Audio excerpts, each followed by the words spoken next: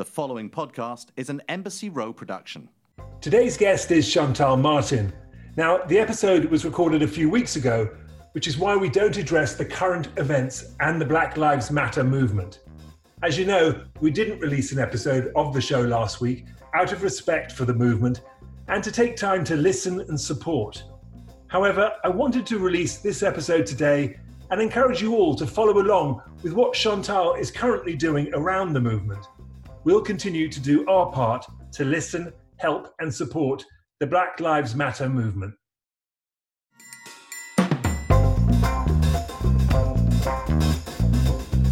Welcome to the Shaken and Stirred Show. I'm Nigel Barker and I am holed up in Woodstock. And I'm with my co-host who's looking very happy with himself. And you're in Blighty. In Blighty, in Oxfordshire, absolutely. Hold down around here and not going anywhere fast, I guess. Well, you know, these are the quarantine sessions, my friend, and they seem to be going pretty well. I'm quite enjoying it, actually, this sort of lonesome drinking, but, sharing a moment with everybody, sort of both virtually and not social distancing, but physically distancing. I like that. I like that expression more. Physically distancing, but you know something occurred to me. We decided to do a cocktail program some time ago, about a year ago. We sat down and we thought, let's do a thing about cocktails. No one talks about cocktails anymore. Cocktails are out of fashion. No one, there are great cocktail makers. There are fantastic history. There are great things going on with cocktails, but no one really talks about it. There's nothing, going on with it. So we decided to create Shaken and Stirred, right? We thought, why not? This is a clever thing to do. No one's done it, right? And then we get hit with this pandemic. And what happens? You get a house party every Friday night, and there's this massive resurgence, and everyone's showing off how they can make the different cocktails from home.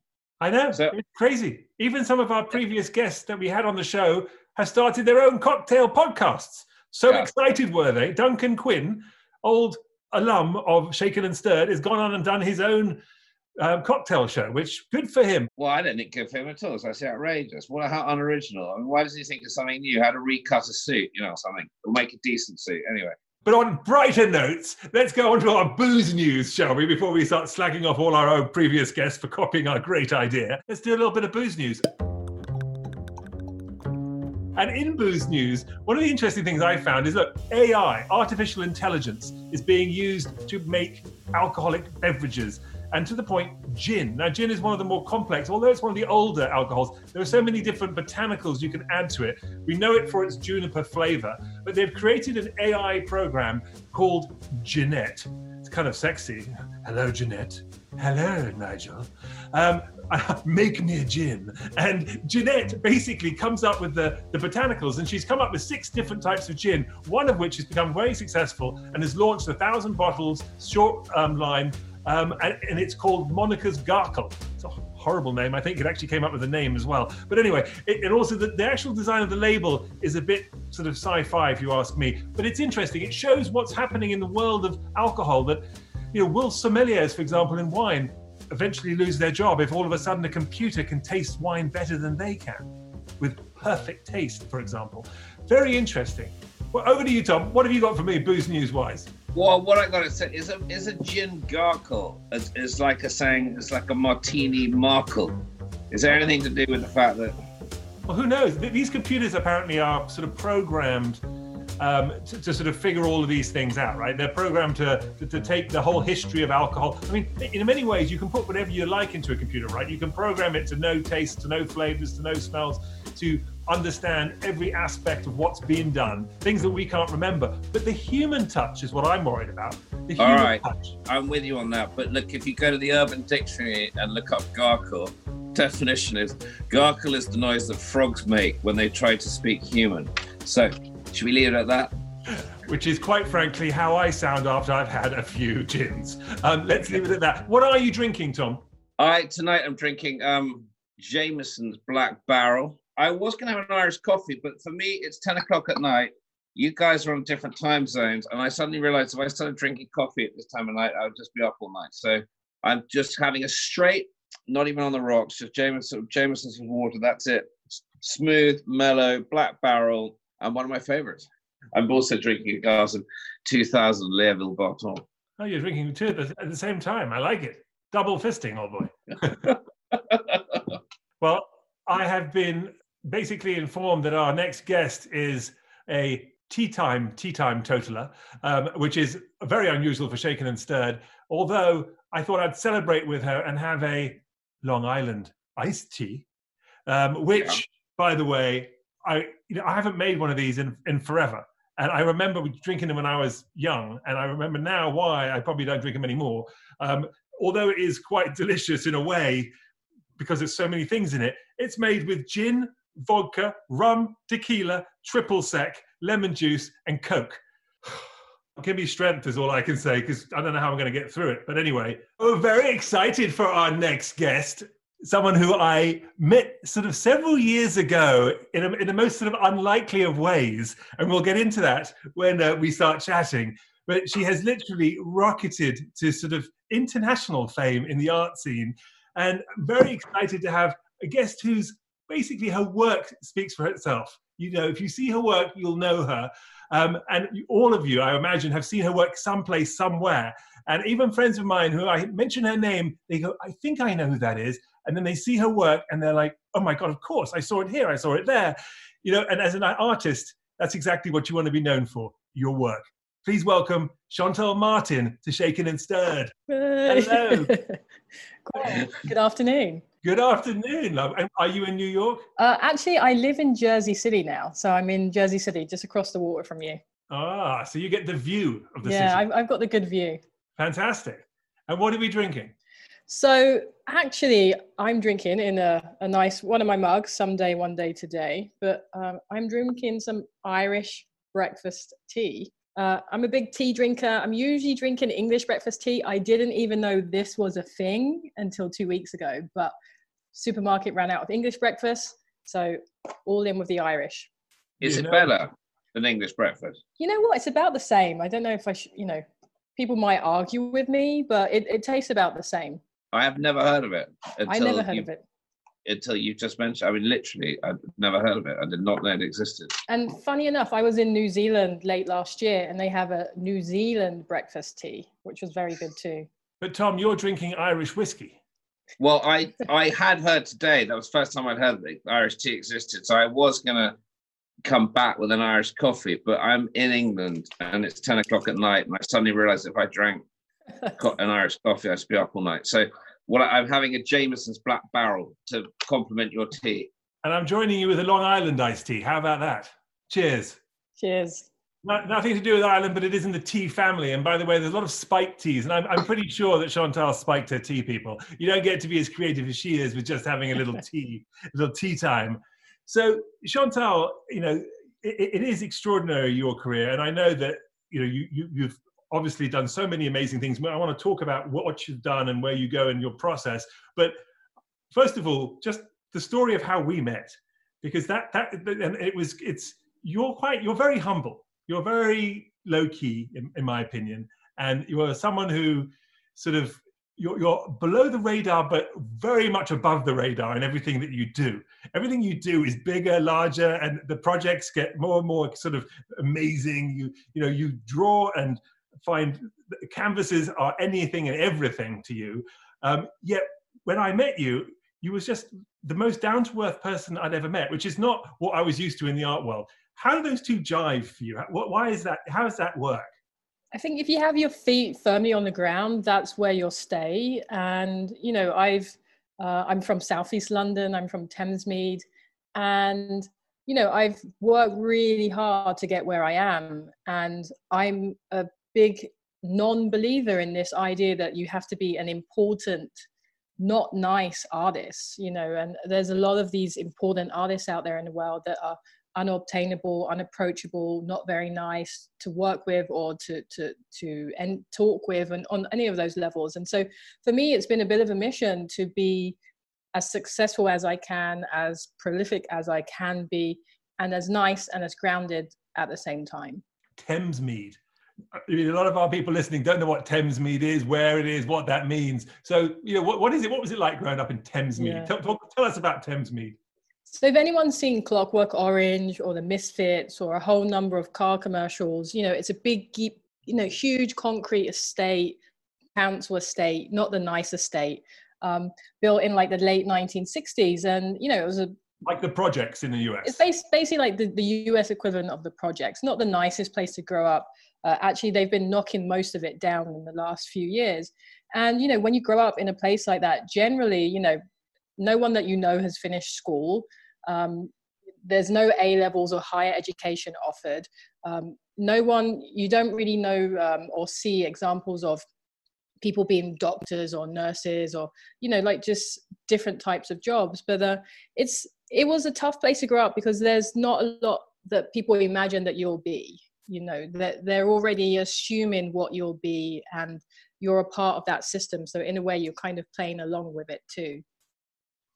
And so the art, you know, obviously, you know, there are incredible artists everywhere. And I feel like there are artists in every one of us. You know, growing up, I met so many amazing young kids that had the potential to be artists, but probably never, ever went on to do anything. You know, that must have probably been what your future looked like growing up in terms of me. What point did you go, okay, I'm going to do this?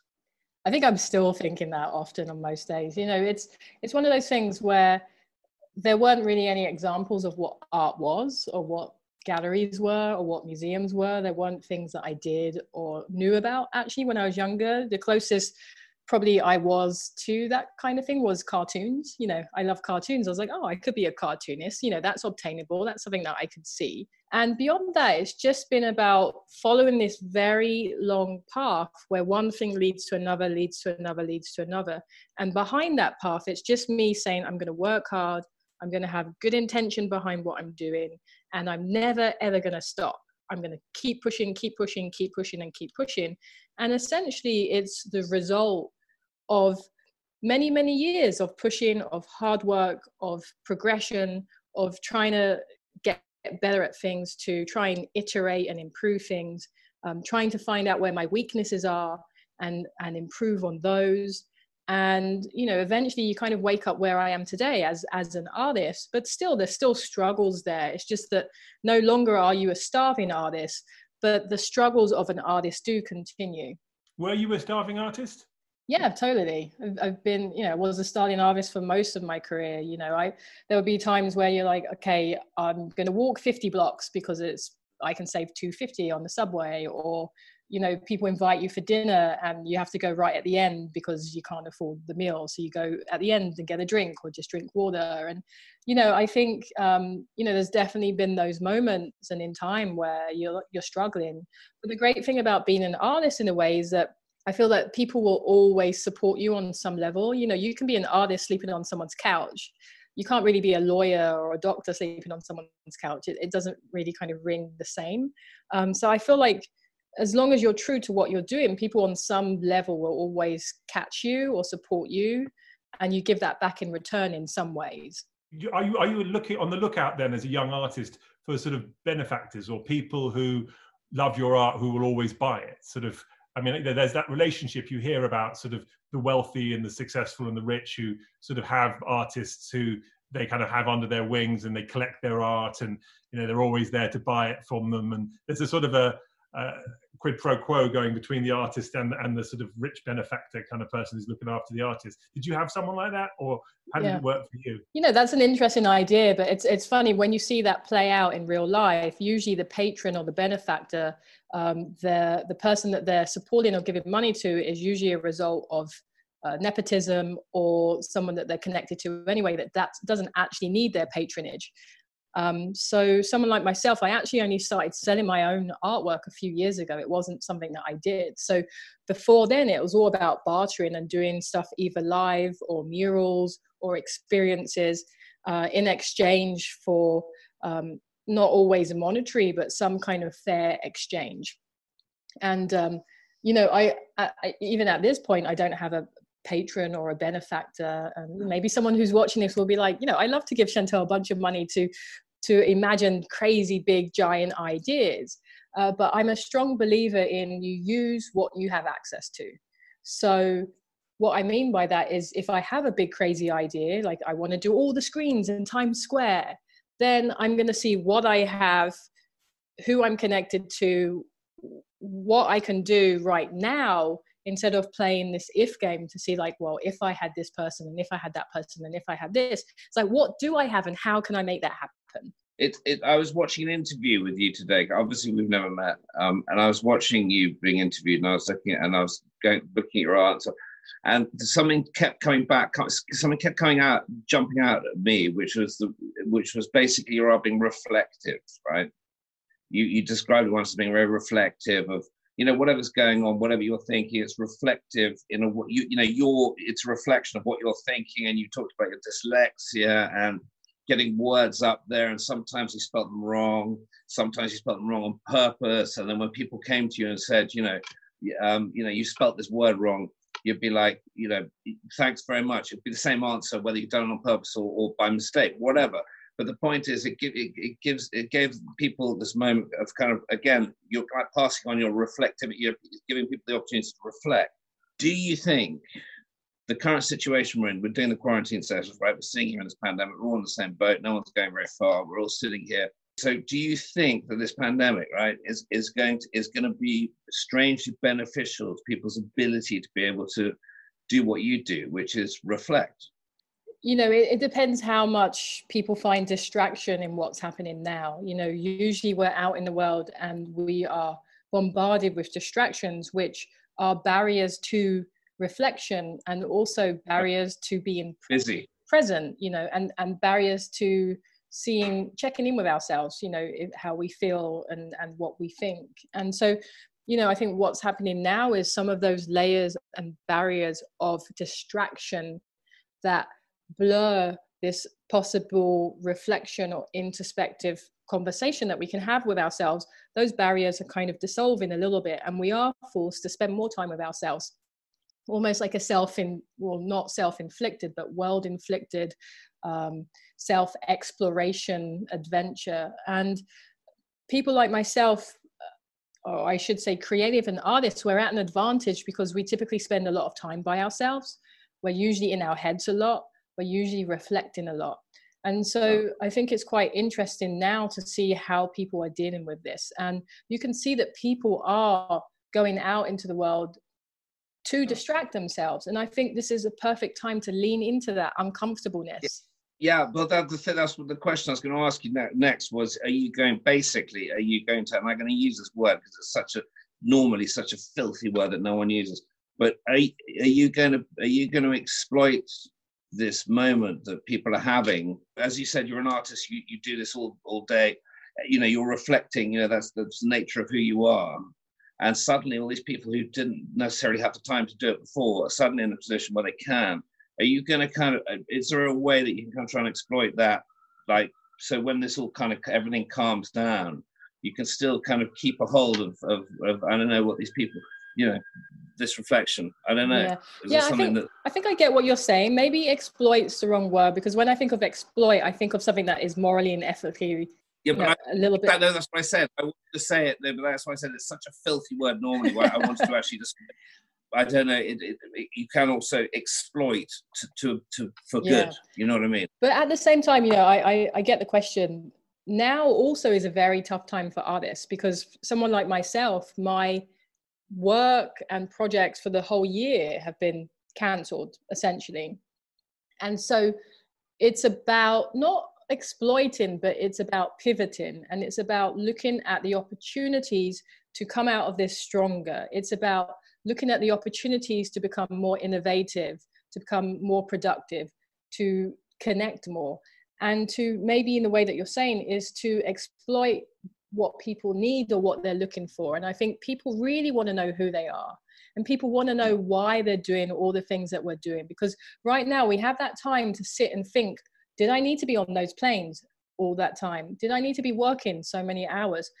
Did my job really mean that much to me? And so now we're really being forced to reflect and to look at, and I have this big tattoo on my arm that says why, the why that we do everything. And for me, I am leaning into that, because I get to say, well, what's important for me? It's important for me to connect with creatives and artists. It's important for me to ask these questions that provoke and ask people who they are at the core as people, because fundamentally, I believe where a big gap is that we can talk about where we're from. We can talk about what we do. We can talk about the roles that we play in our life.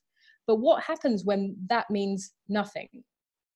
We're left with, actually, who are you as a human being? Who are you at the core? What do you mean? What are your values? Like, when everything else doesn't mean anything, tell us who you are. And a lot of people don't know how to answer that. And, you know, the questions that I'm posing and the examples that I'm given by living the life authentically and as honestly as I can is a roadmap to say, this is how I did it, and this is how I'm doing it, and this is how I'm answering who I am at the core. And this gives you the opportunity to also use that as a mirror for yourself to reflect on yourself. But instead of trying to ram the truth down people's throat, tell people what the truth is. Effectively, what you're doing is provoking a thought process whereby they have to come to their own conclusion as to what the truth is. But you're putting them in the position of putting a question up there, or a tattoo on your arm with like why. So you're forcing people effectively to think. Exactly. And I love that. I have a tattoo here that says think. Hey, just in case you forget. Yeah, I didn't know. We're just running through all my tattoos, you know. So your main question is who are you? And you just asked it to all of us and to everyone out there. But Chantal, who are you? Yeah. And are you? Good question. I'm a creative human being that is flowing and traveling through this world using words and lines and characters as a language and as a way of connecting. You know, essentially, I also am trying to figure out who I am by putting these lines and words and phrases and characters out into the world and using the fragments of answers that I get back as a way of building this answer for myself. It's interesting, you know, when I look at your art, you know, and I really mean this in all due respect, you know, you look at it and you see stick figures, you see lines, you see sort of almost childlike, you know, writing. It's written with Sharpies. It's sort of almost as if you think, I could do that, but I can't. And I've tried, and and it doesn't look like what you do. And for some reason, when you do what you do, it's incredibly sort of just stunning, and your eyes flow with it. And it's what is it that you're doing that is so different? And I've obviously, look, artists sometimes do things like paint a canvas white or black, or they do something modern art where people are like scratching their head going, and this is art. But what you do is clearly art, and it clearly takes people's imagination away, and you get these incredible commissions. But don't tell him. Don't tell him. Make him work it out. Man, this is nice. This is where, like, you have to sit there and be a little bit reflective and work it out for yourself. You know what I mean? Please don't tell him. He's got plenty of time on his hands. Come on, give him something to do. So next week I'm gonna see you, Nigel, like drawing on everything. Right. You know, it's a good question, and it's a good point. You know, I often let people know, like, hey, like, you can only draw a stick figure. Great. Like, me too. Let's collaborate, because it's the whole point to show that, you know, and I have pens which have my name on it. It's like, the pen is such a simple tool. You know, this is so accessible and so simple. And I love the fact that I do something that is so accessible and so simple, but the fact that we can all do it, and we can all create our own line, and we can all create our own mark. The fact that I've managed to create a line that is recognizably mine, the amount of work that has gone into that is profound. You know, we can all draw lines. Everyone on this planet in some way can create their own line. And now you have to think about how much work, time, and effort has gone into that line so it is recognizably someone's. At the same time, I want to encourage people to be creative. I want to inspire them to find out what they love to do. And so using this simple form, or this simple line, or this simple message to influence people to try their own line, or to try what they can do, you know, then I'm winning, because the more creative people out there, or the more people that we have drawing, you know, the better we are off. And, you know, I'm happy because my book just came out this week. And, you know, in this book, congratulations. Thank you. You know, in this book, I have an essay in there written by Catherine Stout from the ICA in London, and Hans Ulrich did, you know, one of the world's biggest curators did the interview for it. And there's projects in there from, you know, the collaboration with the New York City Ballet to Governor's Island to everything in between. But everything comes from a line. And so it's an example of passion, of a simple tool and of a simple message. And it shows if you put imagination behind that, you can take it to sky's the limit, space is the limit, basically. So when we first met, you were also doing projections with your lines and your sort of graffiti work. Do you call it graffiti? Is it okay to say that? What do you call it? I don't call it graffiti because, you know, like, what's your definition of graffiti? I mean, I see graffiti as when people draw with spray paints and lines, and they draw on walls and they draw and things like that. And I guess when I see some of your stuff, some of it has looked like kind of graffiti-esque, especially back then when we first started working together, when we first collaborated, because you worked with a pen on a pad, and it was almost as if the light itself was being sprayed onto the wall as you drew it. Anyway, again, one wants to be very careful when talking to artists, just in case one insults them. But it was not that. It was just this, because I love graffiti artists as well, but it was more just the style of what you were doing. Everyone who came to this party, and by the way, I commissioned Chantal, if that's the right way to write, to help work with us on a party where she was, to music, actually drawing onto a huge wall in a photo studio. And people to this day, it's like a decade ago, I believe, or something close to that, like 8-9 years ago, people still say to me, that was the best party they ever went to. That was the most amazing event. They couldn't believe what this artist was doing. And they've seen your work ever since, and they couldn't believe it. And they thanked me for introducing me to, you to them at that point. And it was just your process of how you were translating the music and drawing. That's something you started with, right? In Japan, you got really into this, working with DJs and following them along. Tell us about that process. Tell us about the music and working with music and combining all these different art forms. Yeah, actually, I have a good memory of that. For some reason, why did I end up taking home a block of cheese this big after that party? Because you were a starving artist. I took home like a block of cheese this big. It was bigger than my head. That's where that cheese went. So my past life, or you could say the beginnings of my career, started in Japan, in Tokyo, in the clubs. And two types of clubs, like the avant-garde clubs, so the more underground noise music, kind of weird stuff. And then the kind of big clubs, the big mega clubs in Japan.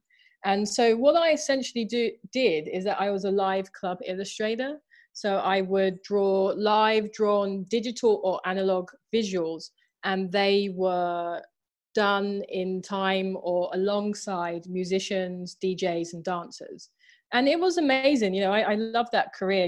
I'd come in with a drawing tablet, connect it to some kind of drawing software, and then for hours and hours, draw to the beat, zoom in, zoom out, the crowds go, woo, I would write, woo, I'd zoom that in and out, you see your friend or you like the DJ and you write their name and you make that bigger. And it was just very fun and spontaneous.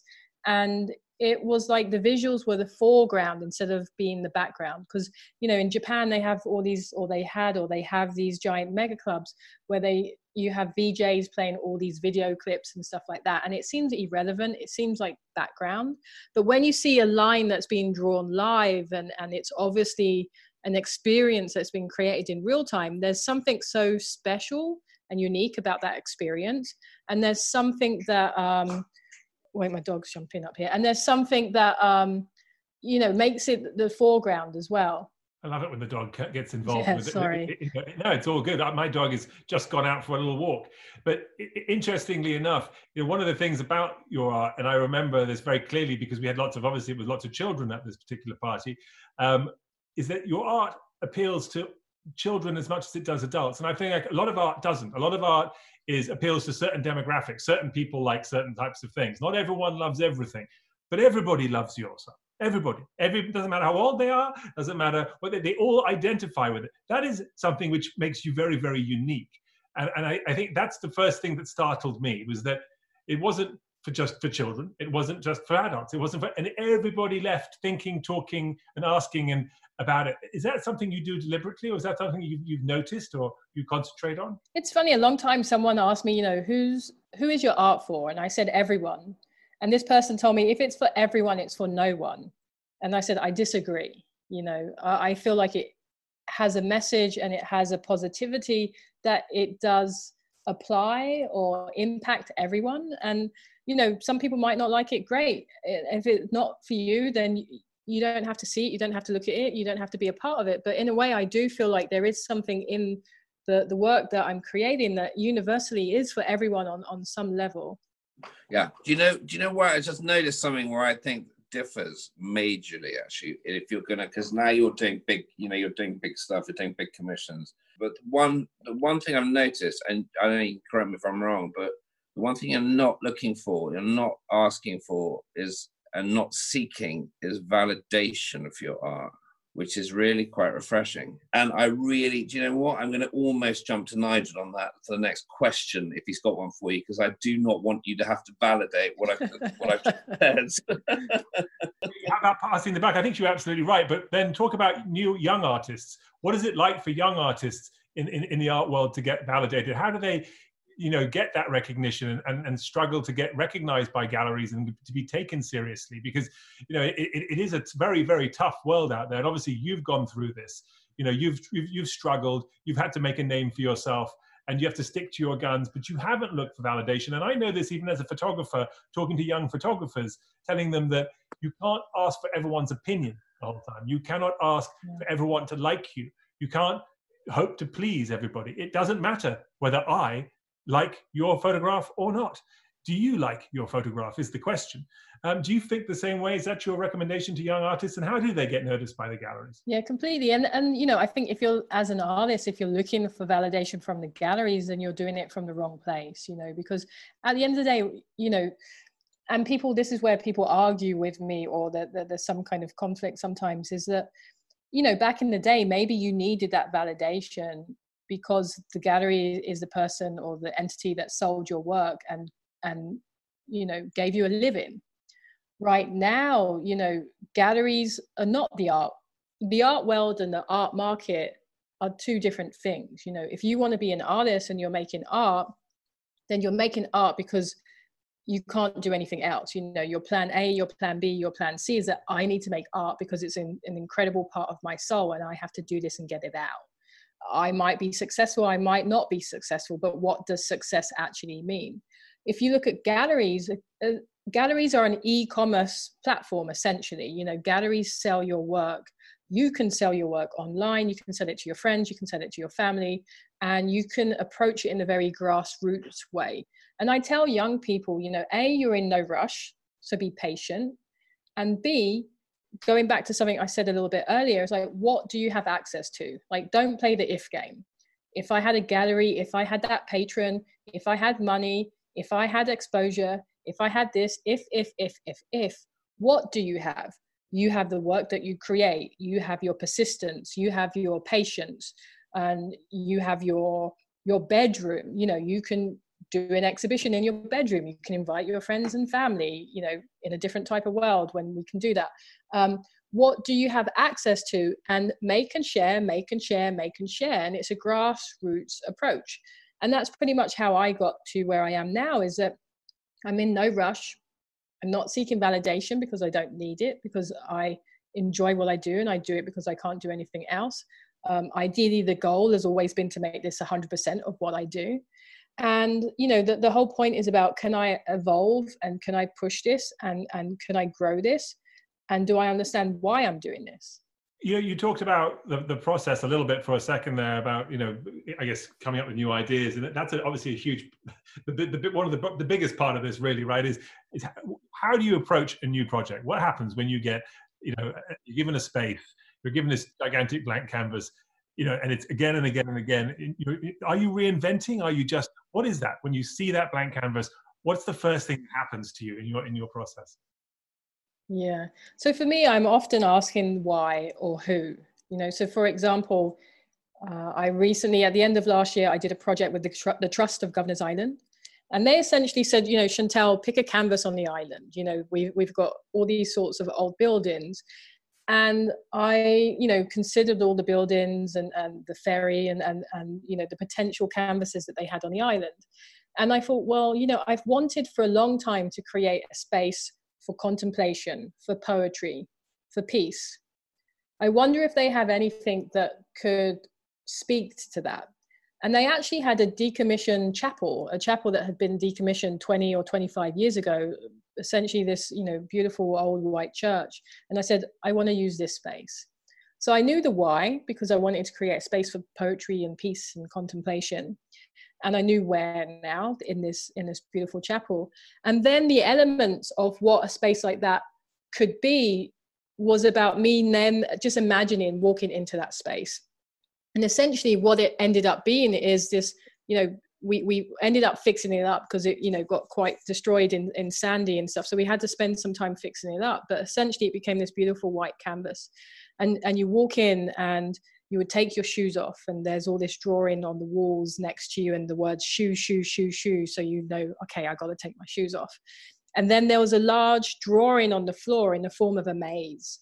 And so naturally you're invited to walk that drawing and walk that maze and become calm and quiet. And then I thought, well, if someone's walking this maze and they're becoming calm and quiet, why? Maybe it's because they need to take in some information from the space. So in the space, I wrote many, many, many phrases that began with may.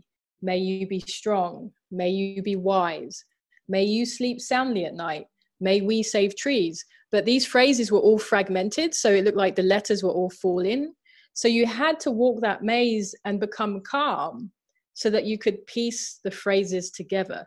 So essentially one thing is lead into another, lead into another, lead into another. So you're asking why, you're asking where, you're asking how, you're visually imagining what that process is as you walk through it. Something like the New York City Ballet, that's a huge challenge. And I said, I don't know where to start here. So I'm going to start by asking, who is it for? And so I spoke to 20 dancers and I asked them a whole list of questions about where they begin and the dance ends and why they do what they do. And many more questions. And those gave me the why. I didn't have the why for myself then. I had to go out to, in a way, reflect it back in. And so I think with each project, doesn't matter how large or small it is, just asking yourself, what's the point essentially is a really good starting point. Is any and everything a canvas? It used to be. I used to walk around the city and be like, I could draw on that, I could draw on that, I could draw on that, I can draw on that. I do that a lot less now. I don't know why that is, but... Where do you draw the line? That was a good question.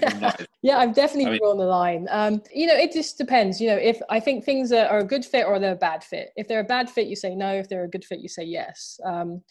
There's definitely things I'd love to draw on out there around the city. There's lots of blank fun canvases like the Guggenheim or airplanes and helicopters and, kind of those bigger iconic silhouettes that are out in the world. But, also it's just quite satisfying drawing in a little notebook at the same time. Do you know, obviously you're living in the US right now. You've traveled as sort of the world in many ways, and you're from Thamesmead, you spent time in Japan. There's a lot of very different cultures there. But there is an element of sort of stoicness to you, which reminds me of Japan. I don't know why. When I first met you, and even now looking at you with your shirt done up all the way to the top, and there's various things about you. Are you very inspired by the Japanese culture? Did that something that really, I guess, gave you a lot of general inspiration?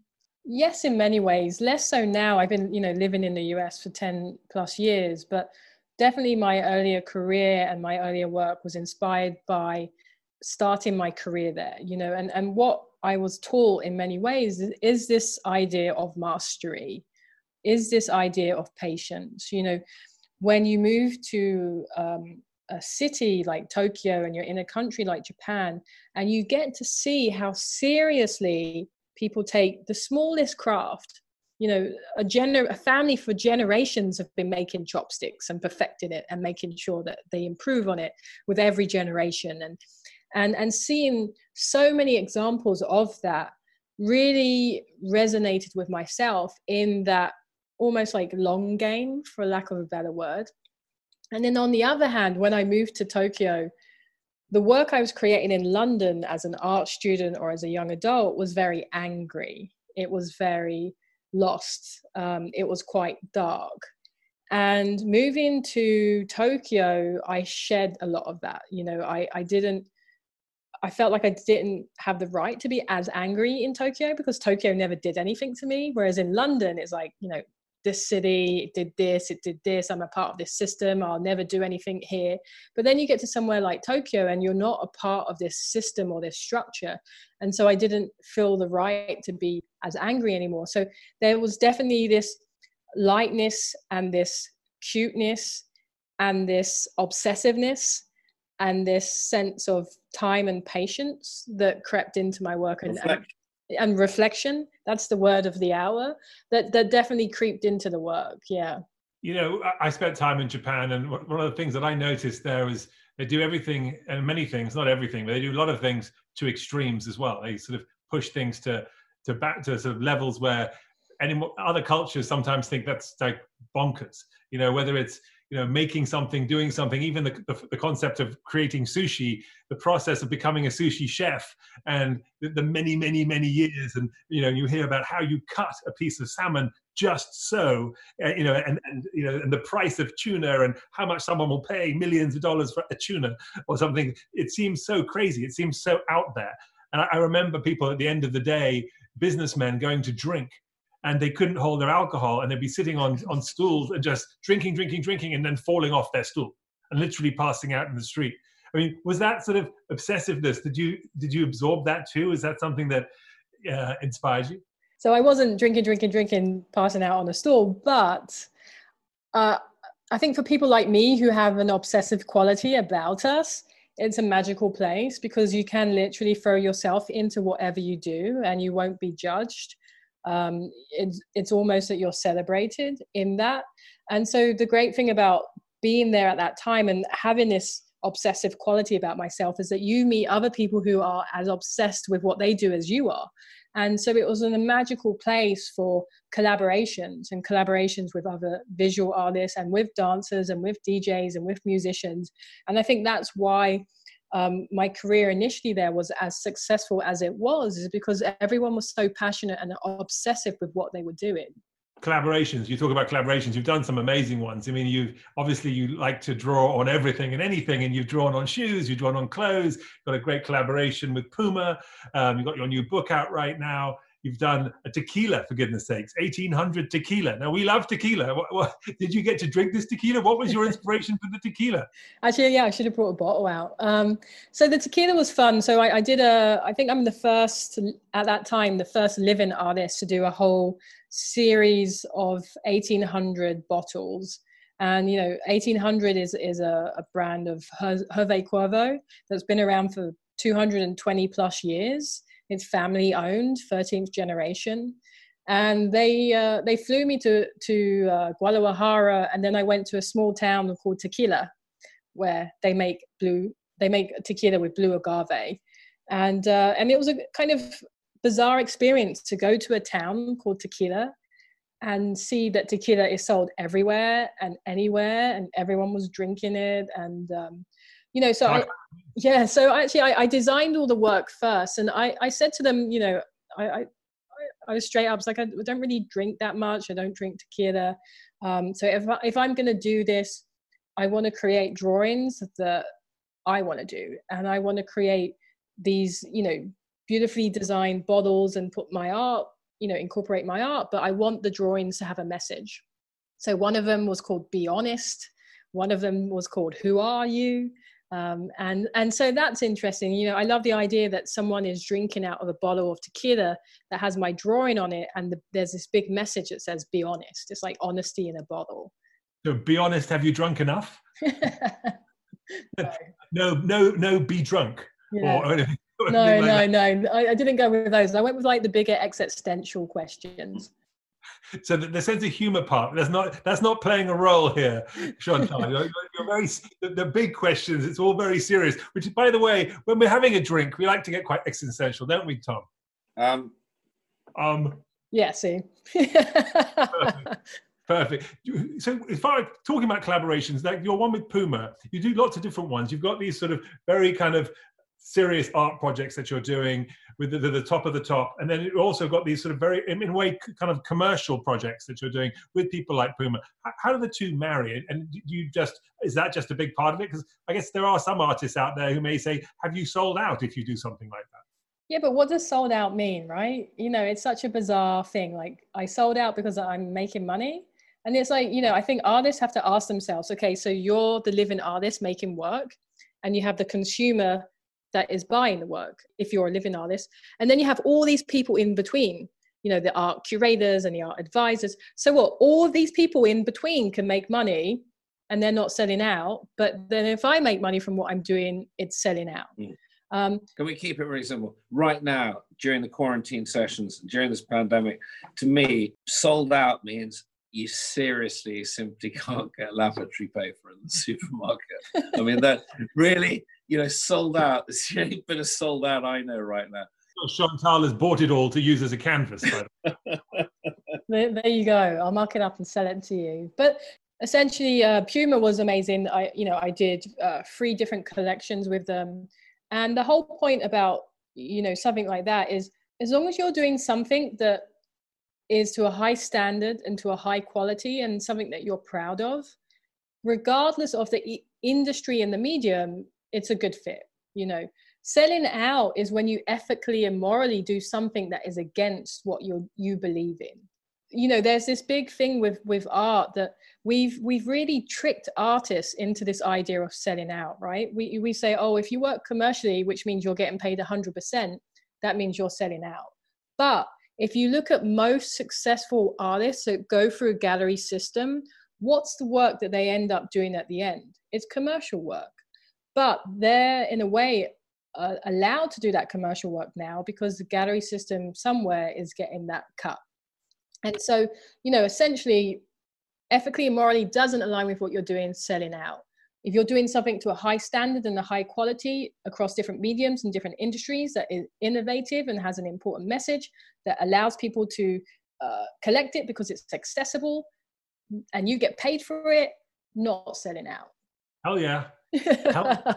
And I 100% agree. And, I like to ask these tough questions. Brings out the fighter in Chantal. Yeah. And it's funny, actually, on a simple note, a lot of just everyday people don't know that galleries take 50%, sometimes more, from artists. Like they're not even aware of that, which is crazy sometimes. Which is enough to make anybody angry, quite frankly. I mean, look, one of the things I was also curious about too, and it's not that it is a dark question, but there's an element of, it's tough to be an artist, it's tough to be a success, and it's just as an artist, period, the end. But have you found that also being female, being black, things like that, have those become issues for you, as far in the world of art and being recognized and being judged? I think as an artist, people, especially if you don't come from access or privilege, they'll always be trying to exploit you and take advantage of you, regardless of who you are and what you look like. Someone like myself, I've already had to fight so hard to get to where I am, just even getting out of the class system, let alone being gay and black and a woman and all of these other things. Of course they play a role. People are always judging you and undermining you, but that's not my job to educate those people. It's my job just to do what I'm doing and work hard. And sometimes I think people are a little disrespectful in what I do sometimes, and sometimes you just have to educate them or just walk away. It's not even worth your time sometimes. So yes, it definitely has played a role on some level. Do I take notice of it? Probably not. And that's probably the reason why you're such a success. I mean, you are, as I said at the very beginning, one of the most charming, low-key individuals that I've ever met, who is incredibly sweet and made an incredible success. And, everyone from my children to my friends think you're amazing. And that is, I think, for me, is the sign of someone who is really destined for greatness, is when they can sort of transcend age and transcend, if you like, gender, and it doesn't become about any of those things. It doesn't become about the color, about your sexuality, where you're from, or any of that. art speaks for itself. And quite frankly, people honestly commission you to draw on everything and anything. You to draw on it all. Chantal, before we let you go, you've been amazing. We'd like to do a little, what we call last orders on Shaken and Stirred, which is a rapid fire question. Is that okay? Yeah, sounds good. Tom, you still all right there? Yeah, good. Listening in. Yeah, Okay. still here. A little nervous because I don't know. I never quite know what the questions are going to be.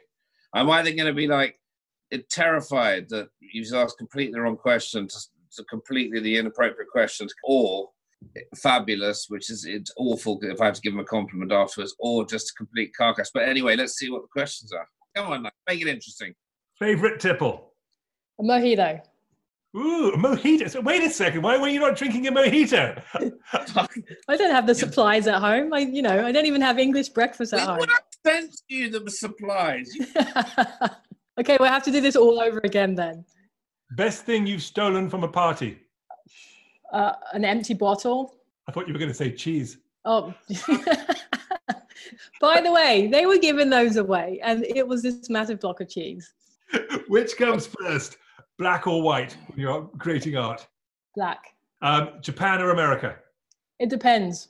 Very, very diplomatic of you. Audience, no audience? Always an audience. Keeps you honest. There you go. Shaken or stirred? Shaken. Shaken. Yeah, Love it. We'll shake it up a little bit. People who said shaken. Almost everybody says stirred. Fantastic. Chantal Martin, everybody. And where can we get your book? Have a copy here. You can get it from all your good bookshops, Barnes and Nobles, Amazon, local bookshops, Spoonbill in New York. What do they go into Barnes and Noble and they ask for? Chantal Martin lines. Chantal Martin lines. And you can also get it on Chantal Martin's website, which is chantalmartin.com.